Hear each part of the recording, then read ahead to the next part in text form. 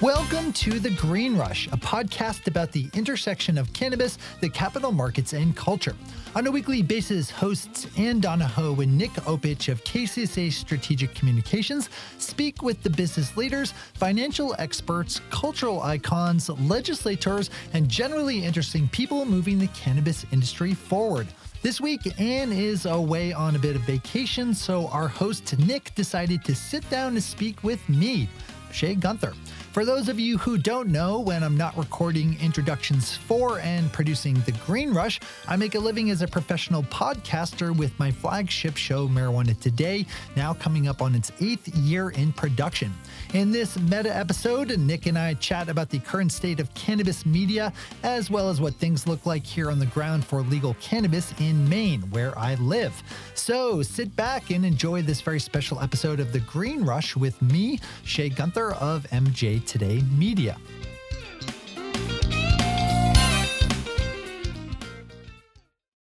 All right, and welcome Shay Gunther to the podcast, filling in for Ann Donahoe today. Shay, how are you, man?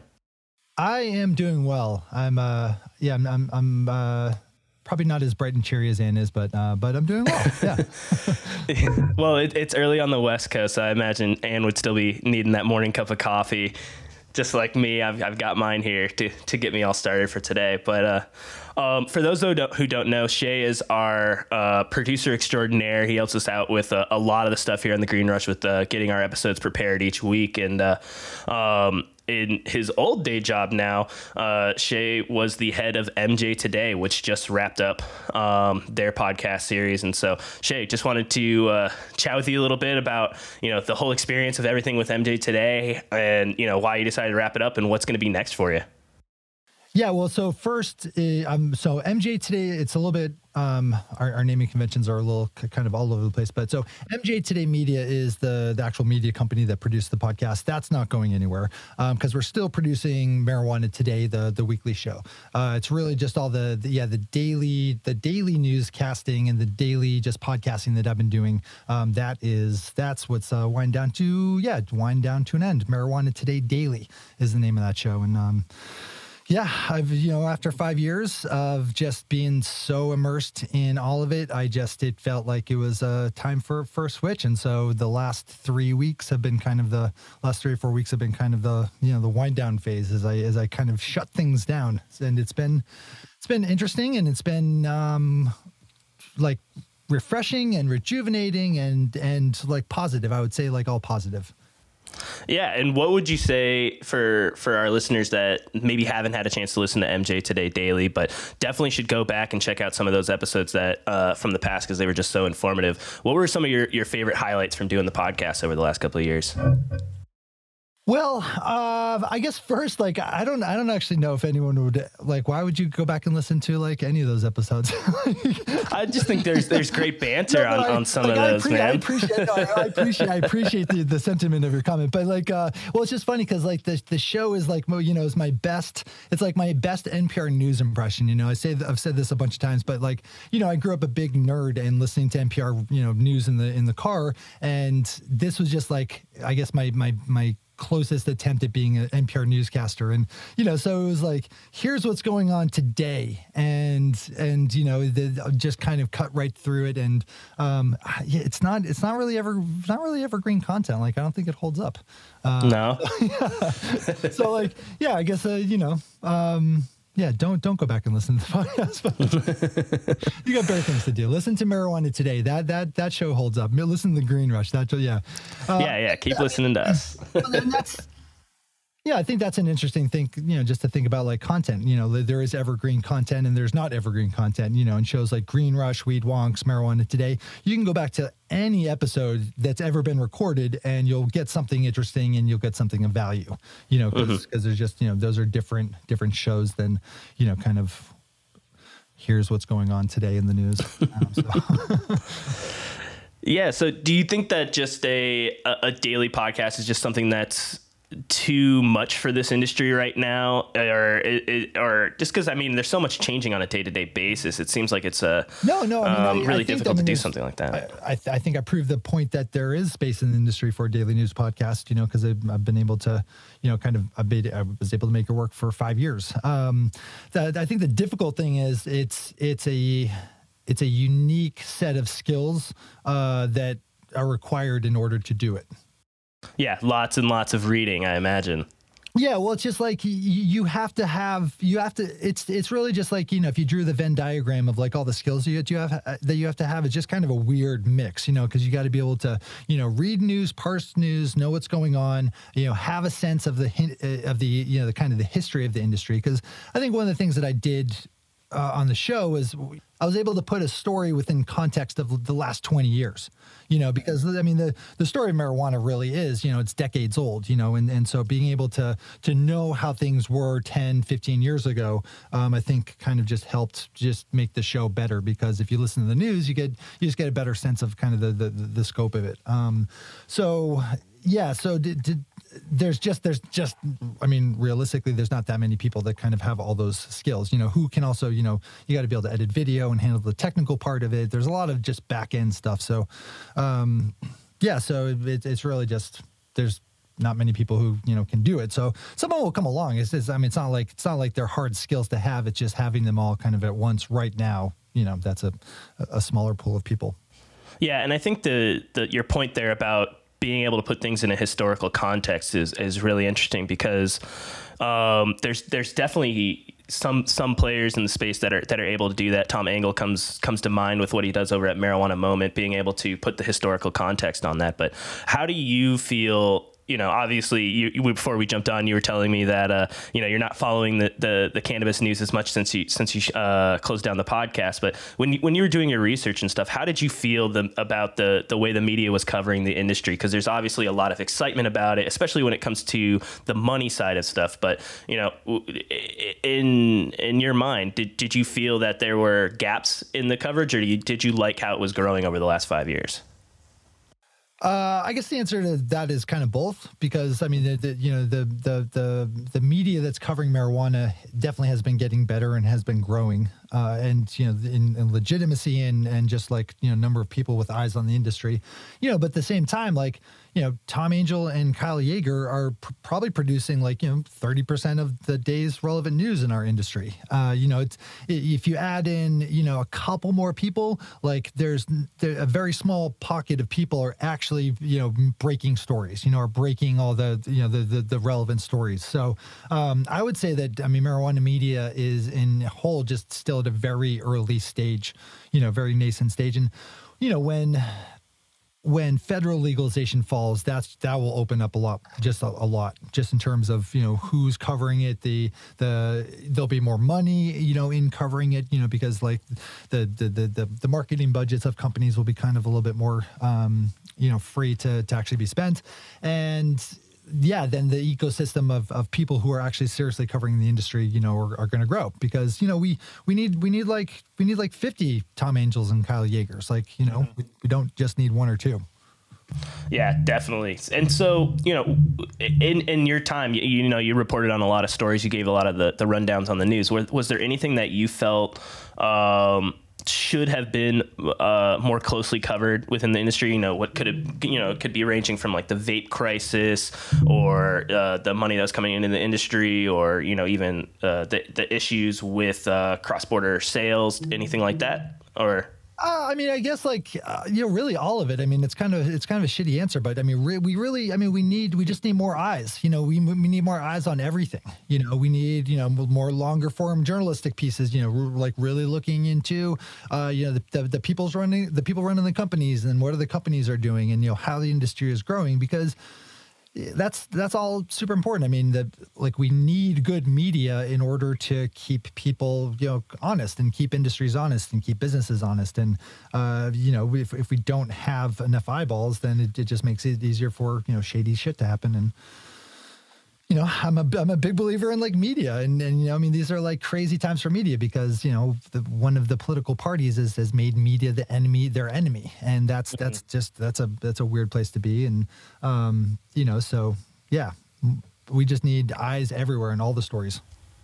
Yeah, and I think I totally agree on that. I feel like with where the coverage for the space has gone has been really transactional, that if there's dollar amounts within the story, then definitely it's going to be told. But as we saw over the last year, there's a huge impact culturally that cannabis is playing in the United States, whether it be people using it for self-medication purposes, people using it just for, being able to get through the day as a healthy alternative to alcohol. And I think there's a lot of these important stories also, from an economic sense for just jobs. And there's so many different things, we ask all our guests at the end of episodes that you listen to, it's like, what do you think is the most untold story? And it's like, they think that it's like, it seems like a lot of times it's very much the investment focus. And of course, we're trying to speak to that to a degree, but I would love to hear more people talk about the smaller players within the space, the recent college graduates that are trying to,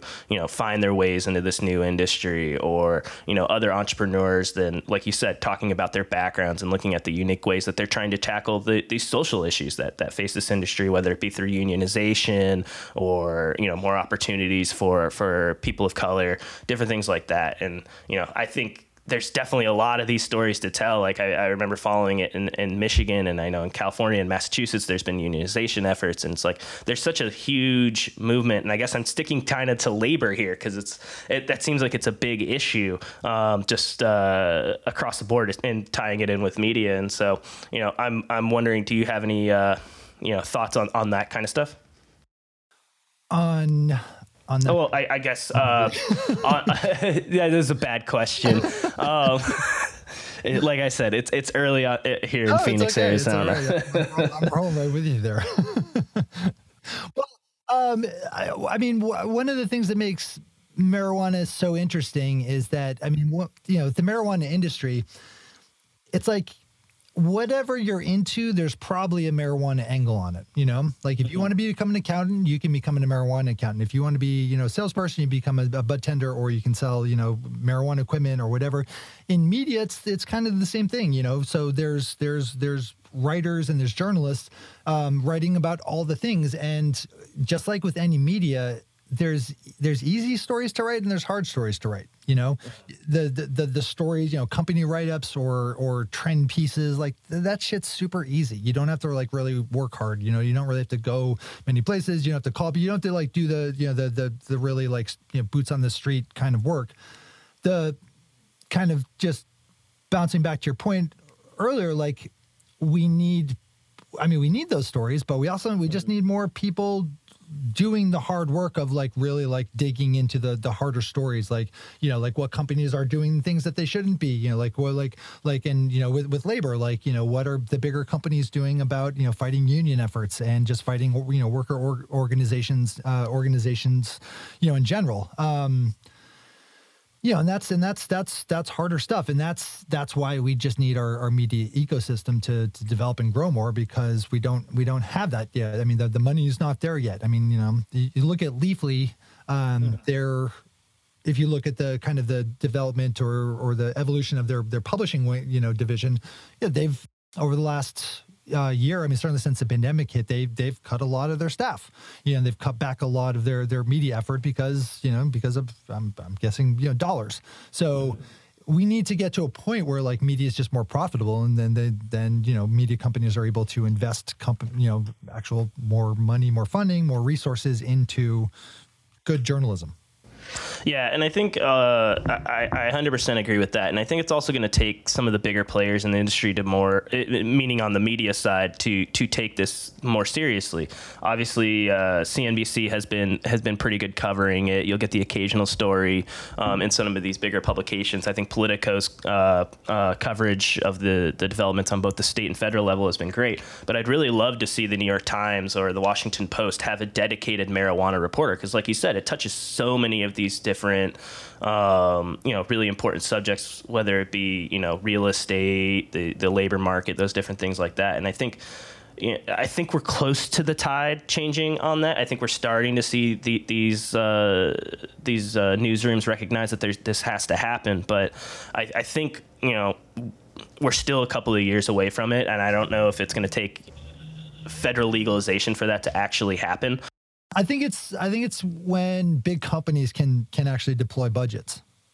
You know, like when a company can market cannabis stuff nationally, then that's when you're going to see media outlets bringing in money and being able to, you know, create news divisions. And, you know, because right now, like, I mean, I spent 5 years, you know, running a little media company, you know, where for the first 2 years I starved, you know, and then for 3 years I was able to be there. But, you know, if I had like a big, I mean, some of these big, giant multinational, you know, or even just big national corporations, like, you know, they spend, I mean, millions of dollars on their marketing campaigns, you know? So like $100,000 is a lot of money right now in marijuana media, but like, that's like a rounding error for like some of these, like, you know, big companies, marketing efforts. So when that kind of big money can actually start to come in, like that's when things will like really change.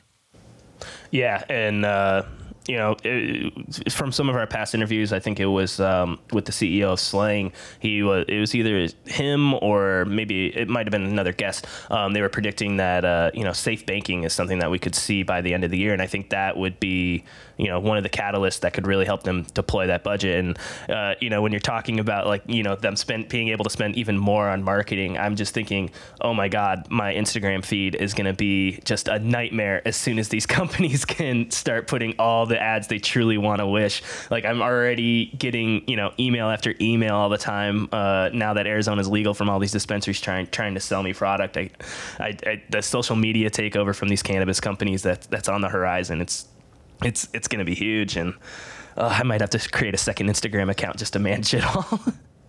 Yeah, well, I mean, yeah, because there are so many blocks on all the various forms of social media. When those are gone, it's going to be like a changed experience. Well, it's like, I mean, it's like imagine New York City when it's legal now, but like, you know, imagine like in a couple of years where it's just like marijuana is everywhere. You know how different it was like that compared to, you know, 5 years ago, you know, or 2 years ago or a year ago when it wasn't. I mean, social media is going to be like that stark and be like, what? It's going to be everywhere. Yeah, I can imagine walking down Times Square, seeing on the big billboards a big green cannabis flower just sitting right up there, or like, you know, going by the. Every time I go to New York City, like wherever I walk to, because I'm actually, I don't know why, but like. Every time I go to New York City, when I'm like, oh, okay, I got to go right and then go like 9 blocks, I always go left. So like every time I go to New York City, I end up walking like twice as much as I should, because I don't, obviously I can't deal with my left and right. But every time, long story short, every time I walk through New York City, like every place you walk, you're like, oh, I could see that kind of cannabis place there, that kind of cannabis place there. Like, you know, like no matter what part of the city you're in, you could see where a cannabis business would work because it just does. I don't know. Mm-hmm. So yeah, like, and I haven't been to New York since it passed. So like, I don't know. I have no idea what it's like now, and you know how the pandemic has affected things. But yeah, like just New York City, like when cannabis has had some time to actually get in and like establish itself, like yeah, a crazy place.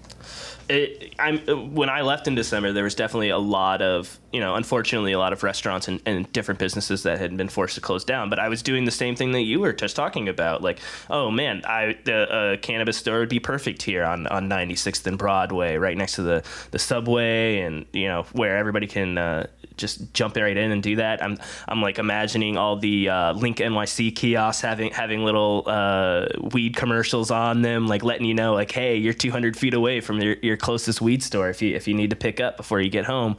It's like the same thing that if like, hey, the rain's going to start in an hour, make sure you got an umbrella. Well, and like, you know, just think of all the bodegas that will be selling it. Just like every kind of store is going to just sell cannabis. Well, do you really think that they're going to let bodegas sell cannabis? Like, I get the argument for it, but with how regulated everything is. Anything about city politics, I have no idea about that. But I mean, aren't they selling it already? Like,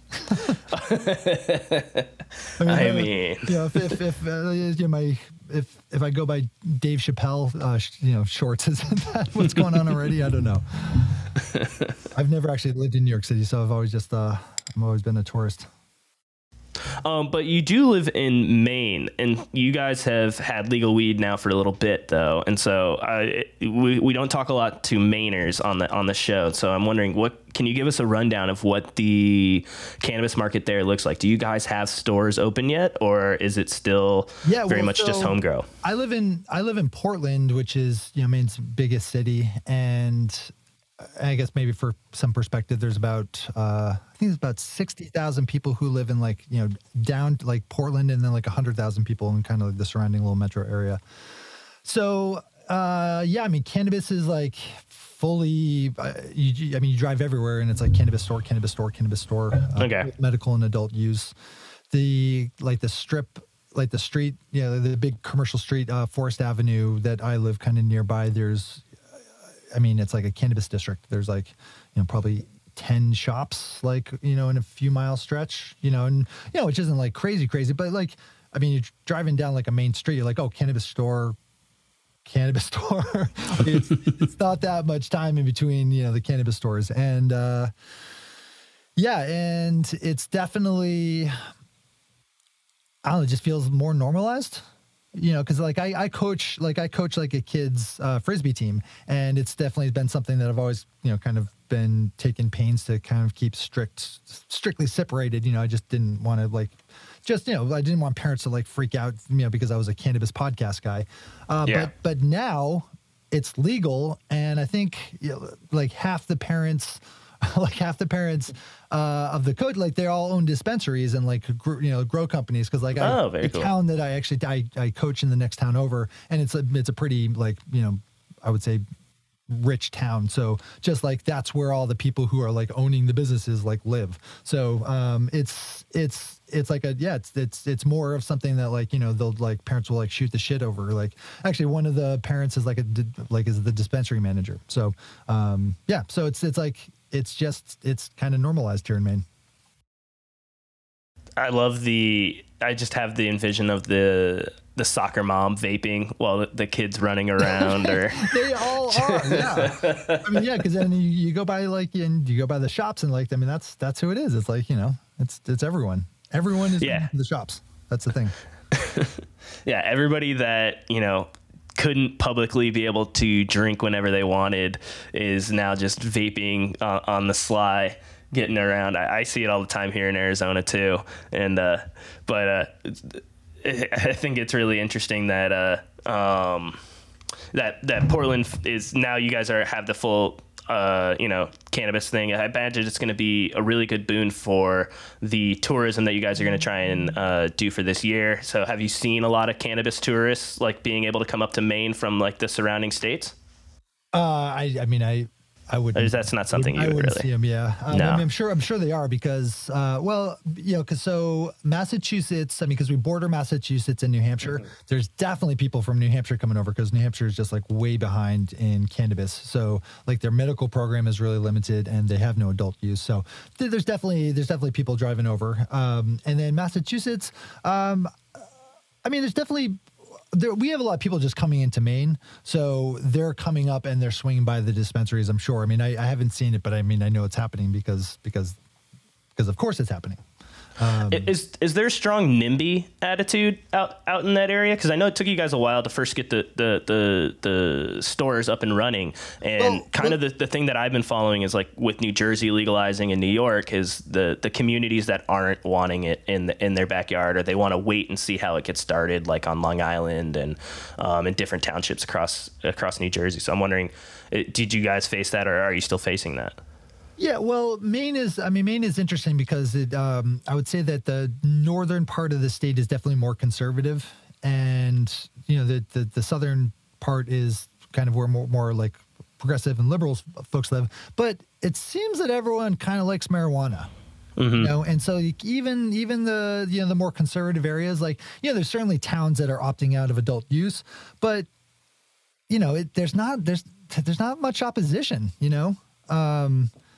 There's just not, because everyone just loves marijuana. So even just everyone, all the people who still have Trump flags up on up in the northern part of the state, they're growing in their backyard. So Yeah, that's the thing with marijuana. Like everyone likes it. You know, there's certainly some people that don't, but there's not that many of them left.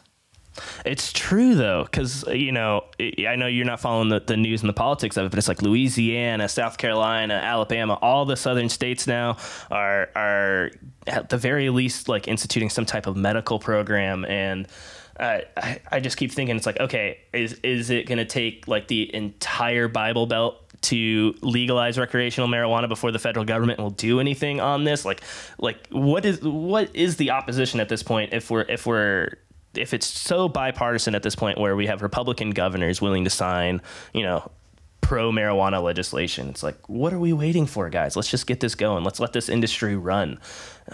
It can be so frustrating on my end. Yeah. But I mean, at the same time, like, I'm not saying that marijuana is not important, but that there's just so much going on right now, like in DC, like in general, that like, even like, I understand why it's not like people aren't like, falling all over themselves to pass, to pass legislation. Like there's just, I don't know, like I'm distracted by like the world events. So like, imagine like if you're a legislator, like, yeah. I say that caring a lot about it. Like, obviously, I think marijuana needs to be legal, and like, people need to not be arrested for it, need to be out of jail. But like we're fighting for like, our democracy. It seems like at this point, like the actual like existence of it. Yeah, 100%. And I guess it's important to remember, like in these times, that just sticking with it on cannabis, because it's like, yes, there is a bunch of issues at the federal level, and we're hoping that some of the crazies are not going to be able to maintain or gain any more power than they already are. But at the very least, we're seeing the progression on the state level, which I think will be, or it's going to have to be the catalyst for changing the federal minds. And, at the very least, we have Chuck Schumer in the Senate who's advocating for this, and Kamala Harris in the White House, who's, been an architect of the legislation. And so, it wouldn't surprise me if we're not seeing anything for a while. It's going to happen, as we've talked about plenty on this podcast. It's going to happen eventually, but sometimes you can just have those days, where it's just so restless. It's like, why can't we just flip this switch already? But it's like you said, it's going to take time. But well, and I mean, yeah. When I first got started in like 1997, I'm like, we'll get this shit done in 5 years. Yeah, right. That's what it always seems like. We've been doing the podcast now for 4 years, and there's definitely been times where it's like, by October, yeah, this is going to definitely be changed. And no, it's like, all right, no, maybe a couple of years, maybe 2024, let's see what happens. Well, I mean, the good thing is that, like you said, I mean, so much progress is being made at the state level that, like, the fact that it's not legal federally yet really just means that like we get more time to like all the states to like kind of install new systems and try new things, and like there's some value in having time to kind of develop things a little bit.